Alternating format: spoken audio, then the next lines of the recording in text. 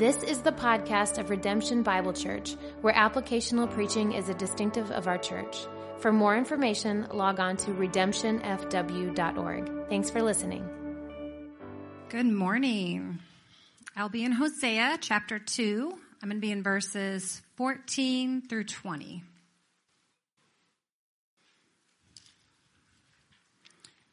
Therefore, behold, I will allure her and bring her into the wilderness and speak tenderly to her.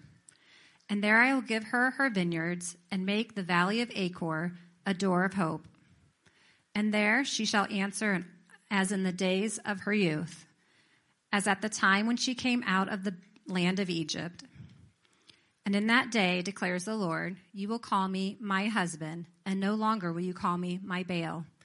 For I will remove the names of Baals from her mouth, and they shall be remembered by name no more. And I will make for them a covenant on that day with the beasts of the field, the birds of the heavens, and the creeping things of the ground. And I will abolish the bow, the sword, and the war from the land, and I will make you lie down in safety. And I will betroth you to me forever. I will betroth you to me in righteousness and in justice, in steadfast love and in mercy. I betroth you to me in faithfulness, and you shall know the Lord. Thank you, Sarah. Just real quick before I get jumping in too far here, it's good to have the Allens with us, our church planners from Wabash, along with, of course, the Trotters. So thank you guys for coming, Keith and Tanya. And 7 Sundays from today, right, is going to be Launch Sunday down in Wabash. 7 Sundays. So praise God, right? Launching a church 7 Sundays from today. It's exciting. You guys are mildly excited about that. That's awesome. That's great. Speaking of a lack of excitement, is Christmas the same for you now as it was when you were like 8? I mean, when you're 8 years old, you're like, you can't wait to wake up and run downstairs and find whatever the thing is. And just that awe and that excitement was there. But now it's just not the same. It's true for a lot of areas of life that the wonder and excitement and magic that used to be there just isn't there anymore. Like my kids don't get near as excited about a trip to Disneyland as they would have when they were 10 years old. Now, I do because of Galaxy's Edge, which is Star Wars. One reference a sermon is what the pastors have, the elders have allowed me, so there you go. But anyway, that awe and that wonder, that excitement just kind of wanes. Because life happens. Things occur that just make you believe somewhere along the way that if it sounds too good to be true, then it probably is. Especially the things like we really, really want. The things that really go down deep. I really wish, but we just have no real hope, real excitement that's there. So here's what I want to do today. I want to restore some of that. Because here's the problem. That's the way oftentimes we view the love of God. It's just too good to be true. Somewhere along the way, we've lost that wonder, that awe, that magic about the fact that our God loves us as much as He loves us. And chances are, man, this week you lived a lot of life and you functioned in a way, and I'm wondering if that way was loved by God and in wonder and awe of His love for you. Because I'm telling you this morning, listen, God loves you regardless. God loves you in spite of. God loves you even though. God loves you through it all. And His love is not based on your performance. It's based only on Him. So to really help us with this, man, I want to kind of attack it this way. I want to have a big prayer today. So we normally have a big idea. Today we're going to have a big prayer. And here's the big prayer I want you to write down. God, help me believe deeply in your love for me. So God, help me believe deeply in your love for me. Now, I need to spend some time here because last week, here's the sermon from last week. This is the big idea that we built together throughout the course of the sermon. It was this: heinous sin comes from heart desire that leads to idolatry and ends in despair. Heinous sins come from heart desires that lead to idolatry and despair. Yeah, that's a real wonderful, happy sermon. Now, we brought it back to the table, brought it back to the communion, the sacrifice of Jesus Christ, but most of it, we just talked about our sin. And it's easy to feel disgusting. It's easy to feel sinful, and it's really easy to believe you don't deserve God's love. And I would argue with you if I had an argument, but I don't. So the attack I'm going to have today is just kind of opposite of what the church in America is doing today. The church in America wants to tell you, no, you really do deserve to be loved. Lord, help me believe. I just want to believe I'm someone worth dying for. But the good news is even better than that. God doesn't love you because somehow you really, truly deserve to be loved. God loves you even though you don't. The good news is vastly better. His love isn't based on you at all. It's based on him, and that means it's never changing and endless and wonderful. And today, man, I just want to talk about the incredible love of God from the book of Hosea. So I'm going to give you 3 truths. Here's truth number 1. Write it down. God's love is faithful even when our love is faithless. God's love is faithful even when our love is faithless. Now, to get everybody started this again, I want to jump back into chapter 1. As I mentioned last week, I mentioned it again. When the Hebrew writers write, they often write cyclically. And so what you'll see is this kind of pattern that repeats throughout the book of Hosea. But I want you to see that pattern again. So we're going to jump back into Hosea 1, verse number 2, and kind of catch it here. And we'll see it several times as we go through the sermon today. But here's chapter 1, verse number 2, which says this. When the Lord first spoke to Hosea, the Lord said to Hosea, "Go and take yourself a wife of whoredom and have children of whoredom, for the land commits great whoredom by forsaking the Lord."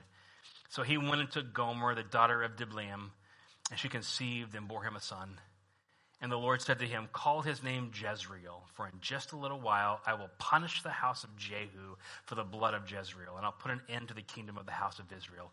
And on that day I will break the bow of Israel in the valley of Jezreel." She conceived again and bore a daughter, and the Lord said to him, "Call her name No Mercy, for I will no more have mercy on the house of Israel to forgive them at all. But I will have mercy on the house of Judah," and this is the northern and southern kingdoms of Israel, "and I will save them by the Lord their God. I will not save them by bow or by sword or by war or by horses or by horsemen." When she had weaned No Mercy, she conceived and bore a son, and the Lord said, "Call his name Not My People, for you are not my people, and I am not your God." Pause there for a minute so you see what's going on. The sin of Israel, whoredom, the words that are harsh words that are used, the heinous sin revealed, and then God's wrath coming as a result of all of that. You see that happening. But then you have something really, really powerful. Because God steps in. God does something amazing. And what you see in verse number 10 is a very powerful word. Yet. Verse number 9, "And I am not their God. They're not my people. I'm not their God." And then you got yet. The Bible puts it this way in other parts. It says, "But God." In fact, I have this picture in the counseling room, not this exact one, because I forgot to take a picture of the exact one before I left. So I just found one like it on the internet and use that picture. But anyway, this is on the counseling room. When you walk in, this is on one of the shelves, on the bookshelves. You'll see this. It says, "But God." Because it's coming from a place, let me show where it's coming from. Here's Ephesians chapter 1, which says this. Check this out. "And you were dead in your trespasses and sins, in which you once walked, following the course of this world, following the prince of the power of the air, the spirit that is now at work in the sons of disobedience, among whom we all once lived in the passions of our flesh, carrying out the desires of the body and the mind, and were by nature children of wrath like the rest of mankind." And then the next verse says, read it with me, "But God," you see it? I'll finish it now. "Being rich in mercy because of the great love with which he loved us, even when we were dead in our trespasses, made us alive together with Christ. By grace you have been saved. But God, being rich in mercy because of the great love with which he loved us." But God steps in. And God does something amazing. And this is the story of the Bible. Our failure, man's failure, over and over. But God. This is your story. You were lost in your sin. But someone came For me, it was my Sunday school teacher, Brian Peters. I was 12 years old. I remember coming up to him after our service on Sunday and saying, I don't know if I'm going to heaven or not. And Brian took me aside and shared the gospel with me, and I believed. You see, I was lost in my sin, but God. And you have that story. But here's the thing. We leave that story in the rearview mirror. And what you forget is that God still shows up for you. This week when you struggle. This week when you fail. Yeah, you fail. But God. So what does God do? God steps in. I want you to see this. God steps in and keeps his promises. And this is where we see this in verse number 10. So now we're in verse number 10. So I have the yet. And now here it is. It says this, yet the number of the children of Israel shall be like the sand of the sea and cannot be measured or numbered. I'm going to stop there. So this is alluding back to a promise that God had made to Abraham. And so here it is. This is Abraham 13:16, the first time it was made, where God said this. He said, I will make your offspring as the dust of the earth, so that if one can count the dust of the earth, your offspring also can be counted. Okay, so he made a promise. Abraham, your children, your heritage are going to be innumerable. He repeats that promise in Genesis 22. Genesis 22 is when Abraham takes his son Isaac to sacrifice him, and God stops him at the last minute. And then you see this in that passage. And the angel of the Lord called to Abraham a second time from heaven and said, by myself, do you see it, church? By myself I have sworn, declares the Lord, because you have done this and have not withheld your son, your only son. I will surely bless you, and I will surely multiply your offspring as the stars of the heaven and the sand on the seashore. Same promise. Because here's the thing about our God. He always keeps his promises. Always, always, always, always. And God's people said, always. Well, always. You'll see my pattern as we go along. Always. Someone trying to shoot me because you're missing every time. So, all right. God always, always, always keeps his promises. Because of this, check this out. Because his love is unconditional. Because his love is unconditional. Now, here's the problem. Not everybody in our life has kept promises well. Truth? Hey, Dad, can we go to the beach tomorrow? Yeah, I think that'd be fine. Promise? Promise, Dad? Yeah, I promise. And you get up the next day and it's raining. And you're mad at your dad like he made that happen. Come on, Maddie Grace. No, anyway, just kidding. So this is like the pattern, and we see that time and time again. And lots of people probably let you down on their promises. Bob, if you keep working so hard, you're going to get that promotion, only for someone else to get it. And then some of you have really felt a broken promise with this ring, ivy wed, to love and to cherish, to have and to hold in sickness and in health, say it, to death do us part. But it didn't quite go that way. And because of the disappointments you've experienced in your life, when you look at the promises of God, it's hard to believe they're actually going to happen. But can I remind you, our God is a God who always, what's the word again? Always keeps his promises. You know, what are some of the promises in your life that you're so thankful God's going to keep? I have several that are just precious to me, and Court and I were talking about this. We were driving in this morning. I'm like, babe, what's some of the promises that you love? And my mind goes to Philippians 1:16. Now, he who began a good work in you will be faithful to complete it. Really thankful for that because I got a long way to go. Can I get a witness? Don't you say amen. But we all do. We got a long way to go, and I'm glad God's finishing the work in me. Courtney shared with me a couple. She loved the, lo, I am with you always, even to the end of the age. And one of her favorite promises in the Bible is 1 Peter 5:10, which says, after you have suffered a little while, the God of all grace will strengthen you and establish you. And yeah, you're suffering now, but God's coming. God's coming. He's going to show up. He's going to be there for you. Take heart. Great promise. I'm so glad that God's promises are there, and I'm so glad they're based upon his unconditional love. Now, are there conditional promises in the Bible? For sure there are, without a doubt. There are some promises in the Bible that are conditional. Like 2 Chronicles 7:14 is one of the most common ones that we see today. This is God talking to Israel. By the way, not God talking to America, but God talking to Israel, where he said this: if my people who are called by my name humble themselves and pray and seek my face and turn from their wicked ways, then I will hear from heaven and I will forgive their sins and heal their land. So you have this if. My people will do such and such, then I'm going to do such and such. So we see this condition in the Bible. I think we see that and we assume, well, that's all God then. All God is conditional. And if I don't measure up, if I don't live this week like I'm supposed to, if I screw it up somehow, then God's not really going to love me. And I want to share to you, that's not the love of God. Some promises are conditional. God's love is not conditional. It is completely 100% unconditional. In fact, check this promise out from 2 Timothy 2:13. If we are faithless, he remains faithful, for he cannot deny himself. Would you read this with me? If we are faithless, he remains faithful, for he cannot deny himself. Isn't that awesome? God is always going to show up for you and love you, even when you are faithless. Why? Because he can't deny himself. Do you know that when you accept Jesus Christ as your Savior, you become a child of God? You become part of his family. In fact, this is John 1:12. It's all who received him, who believed in his name, he gave the right to become the church children of God. Do you see how this matches our text? Take a look at Hosea 1:10, where again he says in the verse 9, for you are not my people, I am not your God yet, but God.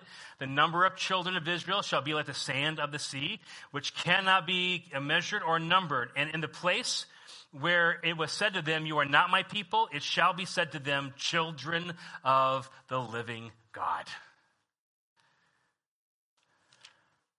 It's a very important illustration. Because I think if you're a parent this morning, you get it. These are my babies, Grant and Landon and Maddie Grace. And I love them. I can't imagine them needing me and me denying help if it was in my ability to give it to them. What could they do to make me not love them? Dad, I'm in jail. Don't worry, Maddie Grace, I'll come get you out.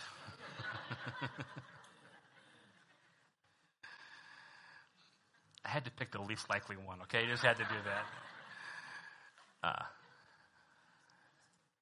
Would anything stop you? Would anything stop you if your kids needed it and you could do it? You could provide it? Would anything stop you from being there and helping them and loving them? Nothing would. Nothing would.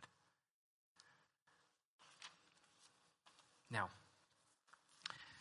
is that how you live life this week?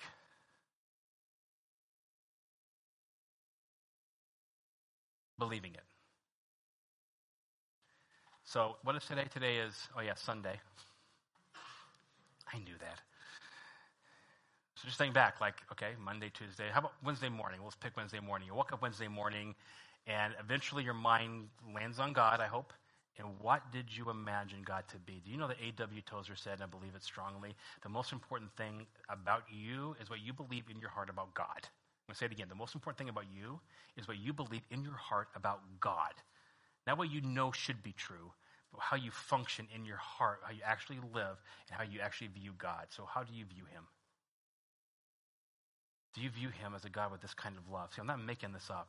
Last week I was really mean, and I told you all about your sin. But this week I get to just talk about God's love. And it's so very good, and he loves you. And I want you to function in it. God's love is faithful, even when we are faithless. Write this down as well. God's love is pursuing, even when we are disgusting. God's love is pursuing, even when we are disgusting. So again, the cyclical nature, we kind of walked through chapter 1 a little bit. I want to come back now to chapter 2, and I want you to see this. So the first part of chapter 2, again, is that same pattern again of, you were unfaithful to me, punishment is coming. So the same pattern you see. But when you get to verse 14, now it turns again back to God's love and mercy. And that's our focus today. So we're actually going to spend some time looking at this carefully. And here's verse number 14, chapter 14, verse number 1. This is really, really cool. Chapter 14, verse number 1 says this: therefore, behold, I will allure her and bring her to the wilderness and speak tenderly to her. The word allure, it literally means to woo.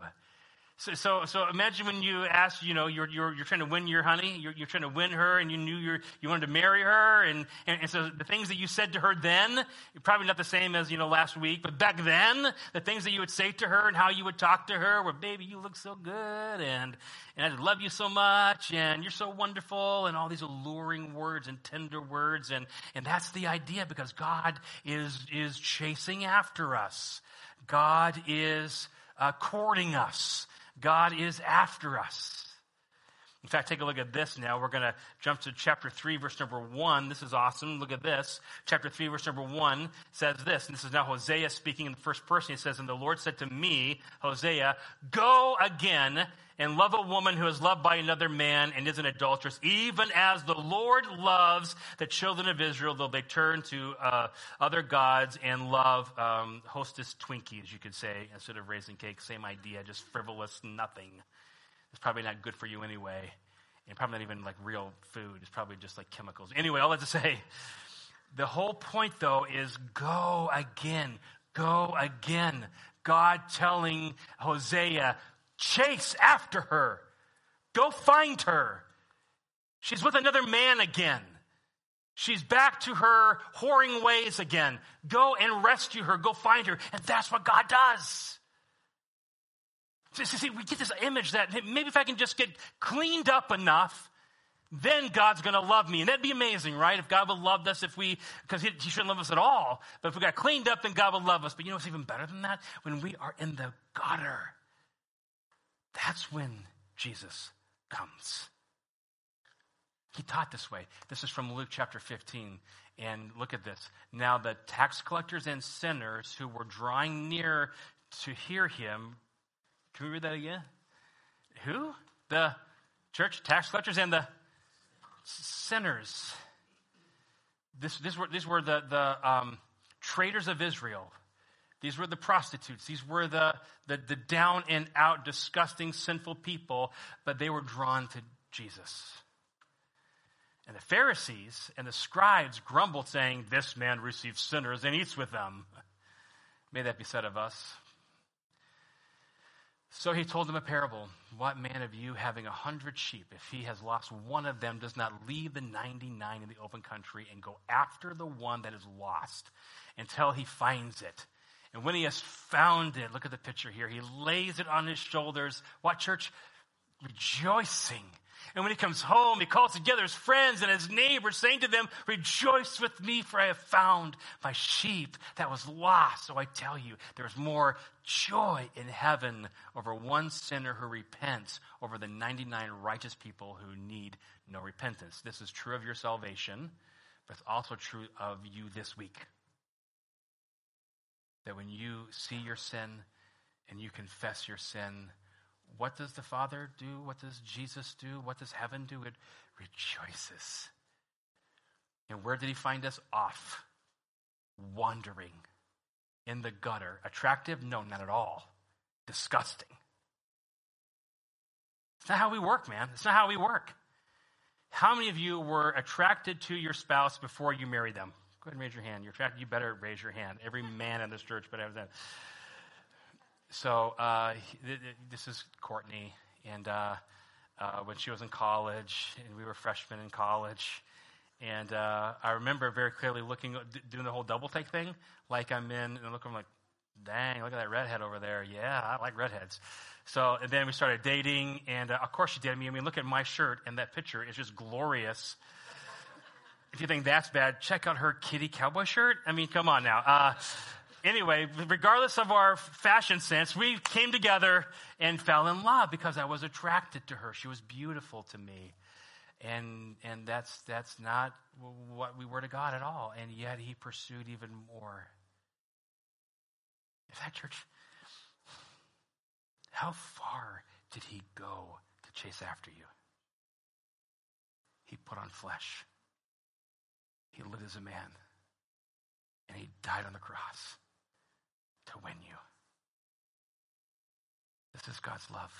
This is God's love.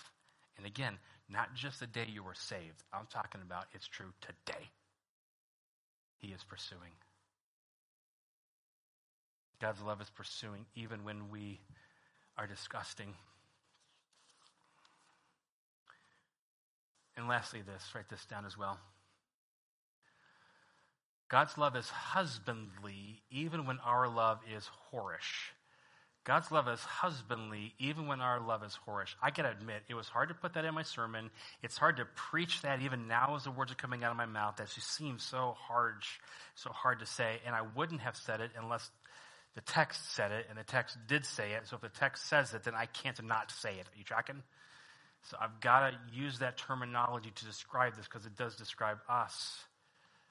Our sin, our love for God, I should say, our love for God is too self-focused. Our love for God is too shallow. Our love for God is too fickle. And yet his love for us is husbandly. Now, I'm getting that from the text. So we're going to just dive in now and just kind of march verse by verse through chapter 2. We'll hop back into chapter 3 in a minute, but I want you to see chapter 2, verse 16. And I just want to walk through this together so you see where this is coming from. So he says in verse number 16, and in that day declares the Lord, you will call me to see it, my husband. And we look down at 19, it's just so clear in the text. Look at 19. And I will betroth you to me forever. I will betroth you to me in righteousness and justice and steadfast love and in mercy. It's a beautiful picture of God's love in a marriage setting to us. And it's beautiful. So I want to talk about God as the husband. Now, I'm always a little hesitant in this moment just because I know that some of the wives in this room, you got husbands, and some of those husbands aren't perfect. Don't give me a witness. I almost say, can I get a witness? I don't want you to do that to your poor husband. Amen! Someone says, no. So this is not like your earthly husband who is probably trying but not nailing it all the time. But think about the perfect husband, the perfect husband. This is what he is like. 2, men, here's what we need to do. We need to look at this and say, okay, because God tells us in Ephesians 5:25 that husbands should love their wives, do you know it? As Christ loved the church. And so what does that look like? Here's a beautiful picture. So I'm going to give you several different explanations of what a husbandly love looks like, and let's just learn from this together. Because first of all, a husband's love is tender. A husband's love is tender. Well, where are you getting that word? I'm getting it right from the text. The text says that he allured her into the wilderness and spoke tenderly to her, and it's a gorgeous picture. And so I need Larry and Mary. Can I borrow you for a little bit? Here's what you're going to be. Mary, you're going to be the princess at the ball, okay? I was going to make Larry that, but I thought probably should. So you're the princess at the ball, and Larry, come over here, Larry. You're Prince Charming. So this is our Prince Charming for the day. Take a look at this guy. I mean, come on, that's Prince Charming if I ever saw one. So here's Larry, Prince Charming, and here's the princess at the ball, and the ball is filled with all the pretty girls are all there. They're all there. They're all hoping, maybe he'll notice me. Maybe he'll notice me. But his eyes fall to her, and he says, "Wow, she's something else." And he makes his way over, and he takes her by the arm, and he leads her out to the garden. Don't you kiss her. She's going to kiss her right here in front of everybody. Don't even know her yet, Larry. Come on. And so takes her out to the garden, and he just wants to be, listen, this is the picture. He just wants to be alone with her. And he just wants to win her heart. And so he speaks tenderly to her. He says, "You are so pretty." Yours. Good job. And such things. And just this beautiful, tender, caring moment. Thank you, guys. And that is the picture that the Hosea is writing for us in this text. This is God to us, this beautiful, alluring, this tenderness. So it's there. It's also down in verse number 16. Let your eyes fall on 16, because it says, "You will no longer call me, you will call me my husband and no longer call me my Baal." You see that? You will call me my husband and you will no longer call me my Baal. If you remember, I said this a few weeks ago, but Baal is actually translated husband 15 times in the Old Testament, because the picture of Baal was as a stern husband to a beaten bride. And it becomes really evident when you think about the Mount Carmel, when the prophets of Baal were trying to get Baal's attention, to get him to move, to get him to act, to get him to do something for them. And what he would do is he would run around, they would flail themselves, they would cut themselves, they'd throw themselves down on the ground trying to say, look at me, hear us. And did Baal show up? No. And God says, that's not me. Listen, I'm not the God who demands performance out of you for me to act. Church, listen to me. I'm not the God who wants you to punish yourself so that I'll show up and do something for you. But I'm telling you, man, so many Christians view God that way. God, I have checked all the boxes, man. I go to church. I read my Bible, I pray, I do all the things, and you haven't shown up for me like I wanted you to. And they have this view of God like he's this demanding and cruel husband. And what God says in this text is, that's not me. I am not Baal. I am your tender God. I am your husband who loves you. You don't have to work to gain my love. Jesus said it this way, come to me all who labor and are heavy laden. How many Christians are laboring to earn God's grace? Don't do that anymore. Jesus says, come to me all who are heavy, who labor and are heavy laden, and I will give you, church, rest. Take my yoke upon you and learn from me, for I am gentle and lowly in heart, and you will find rest for your souls. For my yoke is easy and my burden is light. This is Jesus. He's tender. But again, I ask, is that the way you view him? When you picture God, the most important thing about you is what you think in your heart about God. And how do you picture him? Is he a tender, loving God who doesn't demand but just says, come to me. Come to me. I'm going to love you. This is true as well. Write this down. A husband's love is tender. A husband's love is exclusive. We're going to march right down the text here again. So now let's take a look at the next verse. So we saw verse 16. Now take a look at verse 17 of Hosea 2:17. For I will remove the names of the Baals from her mouth, and they shall be remembered by name no more. So, okay, no more of those gods. They're done. It shouldn't surprise us that God wants that, because the first commandment of the 10 Commandments found in Exodus 20 is this. And God spoke all these words saying, I am the Lord your God who brought you out of the land of Egypt, out of the house of Israel. You shall have no other gods before me. You shall not make for yourselves the carved image. And it goes on from there, but here's the idea. No other gods. And it ends this way. For I, the Lord your God, am a jealous God. He is a jealous God. It's repeated in James chapter 4 where he says, you adulterous people, do you not know that friendship with the world is enmity with God? Therefore, whoever wishes to be a friend of the world makes himself an enemy with God. Or you suppose it is of no purpose that the scripture says he yearns, church, here's the word, jealously over the spirit that he has made to dwell in us. God is jealous for us because it's just you, baby. It's just you. No one else. No one else. God loves you, and he wants to be loved that same way. And I'm saying this to people today, and many of you wives today may have a hard time believing God is that exclusive because your husband hasn't been that exclusive.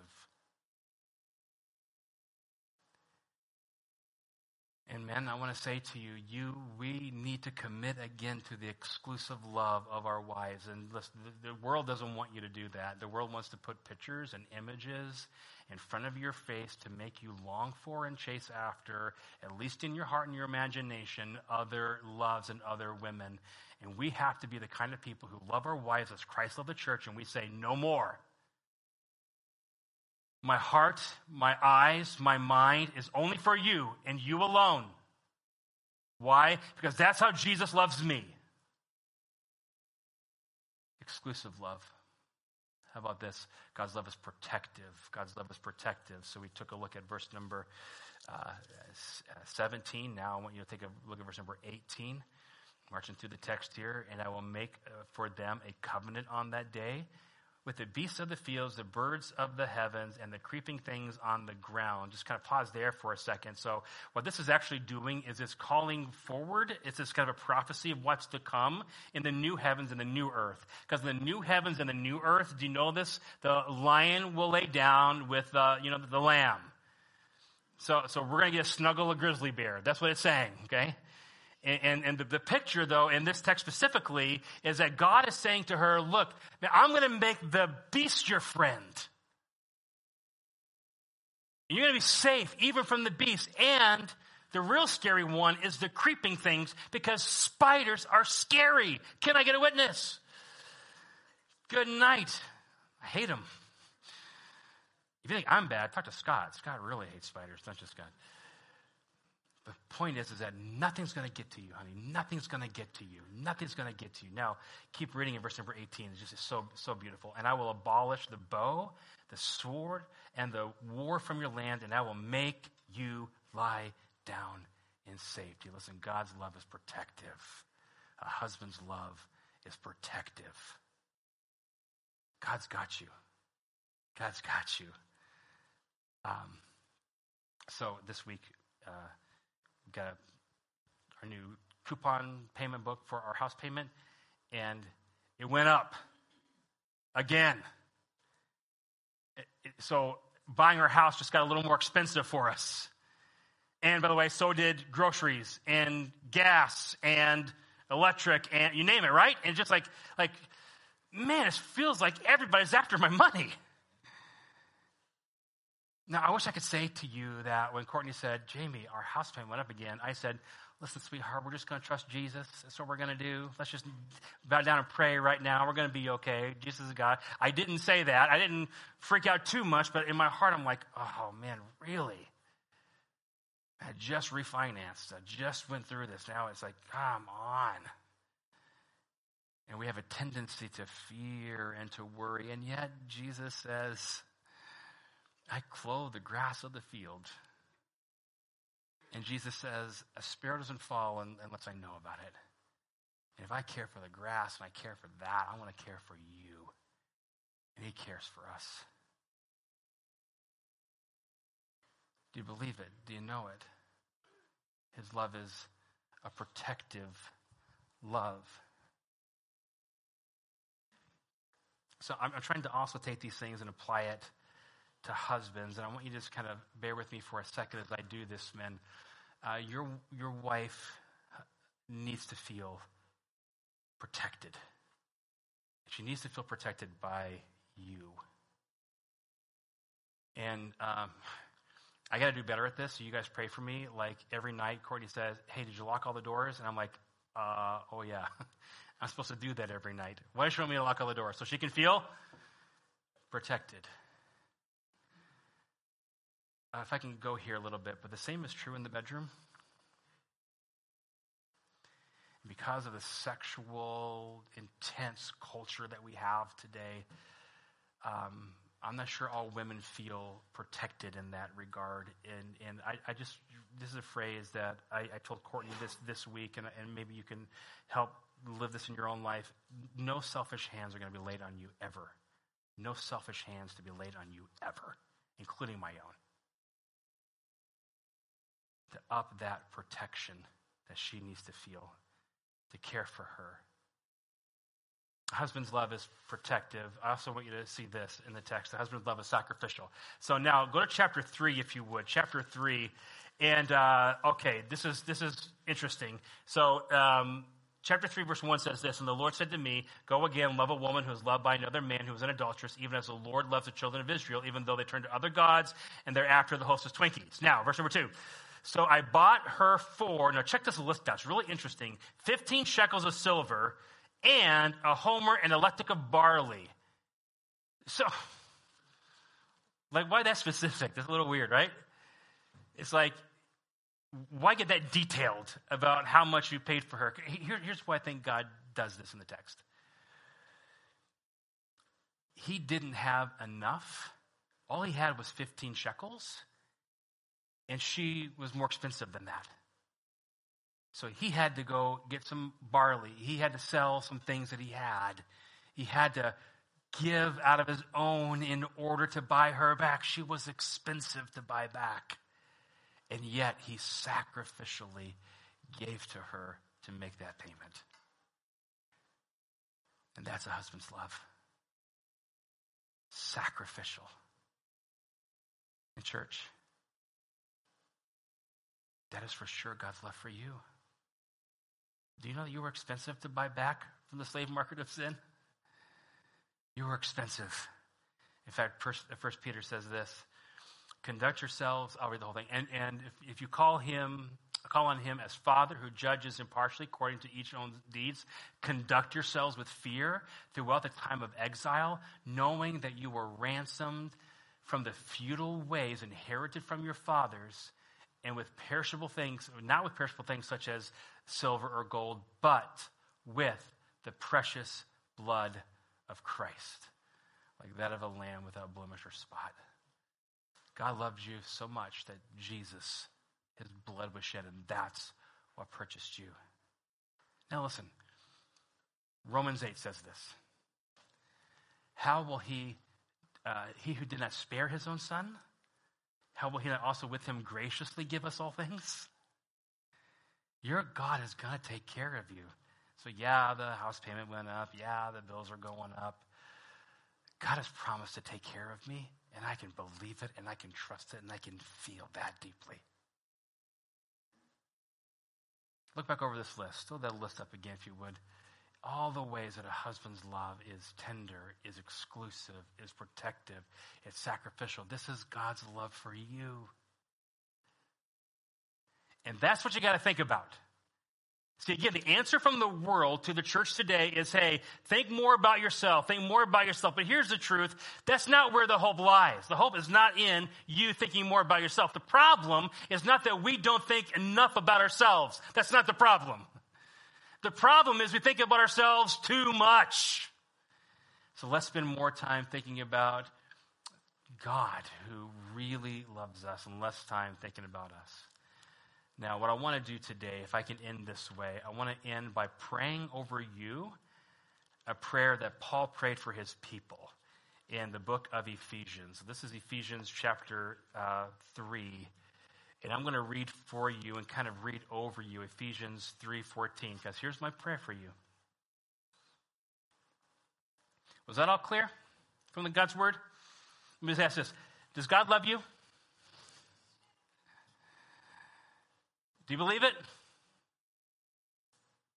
It's going to be easy to say today. The enemy is going to attack. It's going to be harder to live tomorrow. So because I know it's hard, I know it's hard, and because I know how important the church is, which is really what chapters 3, 7 through 13 is saying. The church is important.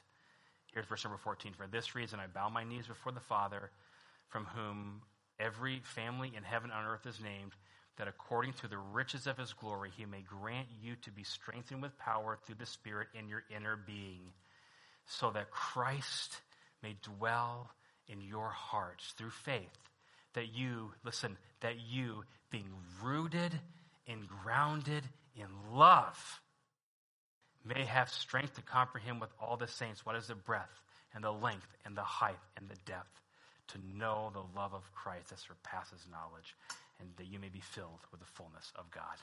So, Father, I just pray that over Redemption Bible Church this morning. Help us to, yes, know it and affirm it on a Sunday morning, but Father, help us to live it all throughout the week, failures and all, and we'll give you the praise in Jesus' name. Amen. Church, you are loved.